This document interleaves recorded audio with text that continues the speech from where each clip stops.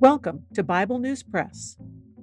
Our goal is to discuss biblical faith beyond cliches and buzzwords, whether such words are religious or political. Sometimes we sit around the table and fellowship. Sometimes we do a little time travel. It is all part of our journey with our Abba Father, who has given us the key to life. We do it with Jesus, and we do it together. Welcome. Hello, I'm Laura Blodgett, reporting for Bible News Press via the Exodus Examiner. Today's article is Hatshepsut's political comeback off to a dismal start.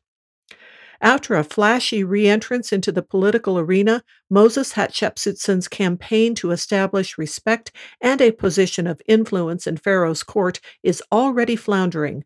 Both his political opponents and those he would like to represent are angry with him. He is accused of arrogance and irresponsibility.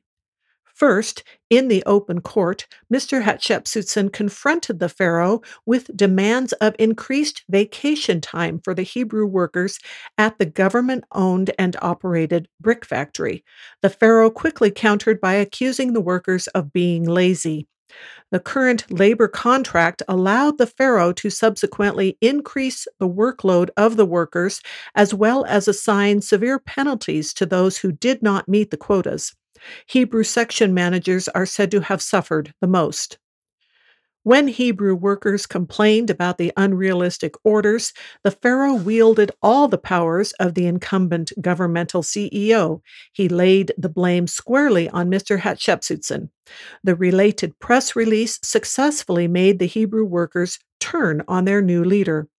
Mr. Hatshepsut has not been available for comment, having retreated to a sequestered location to allegedly pray to the God who sent him.